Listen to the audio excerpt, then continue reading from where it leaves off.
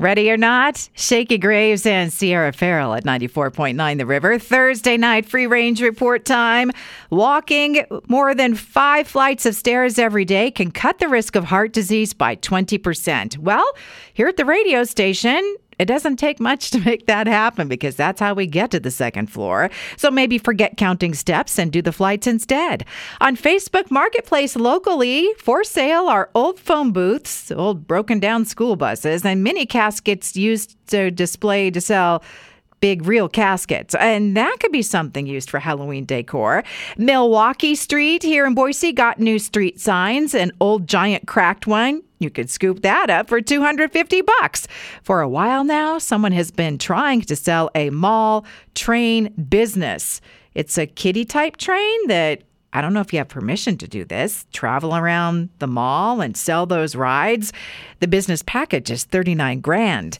Vintage packets of Kool-Aid, the kind that you have the powder that you mix with sugar, $100, along with the note that they might not be suitable for consumption.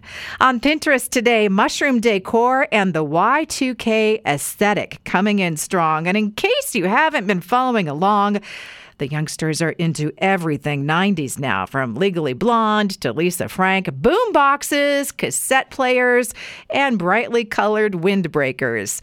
Top-ranked taco spot in America, the winner is Aroma Latin American Cochina. That's in Henderson, Nevada, right outside Las Vegas. Hey, thank you to River listener Sean for letting me know that Cheetos Bag of Bones snacks are available at Winco. And he knows I love those. They're fun shapes. They're white cheddar, so I don't even need to use my Cheetos tongs to eat them.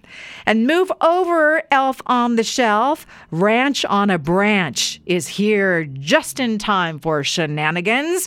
Hidden Valley created a plush ranch dressing bottle with really long arms and legs. $30. Oh, I clicked, and oh, it's already sold out. I hope they do a restock. That's a wrap on the Free Range Report tonight. Past editions at riverboise.com and on Apple Podcasts.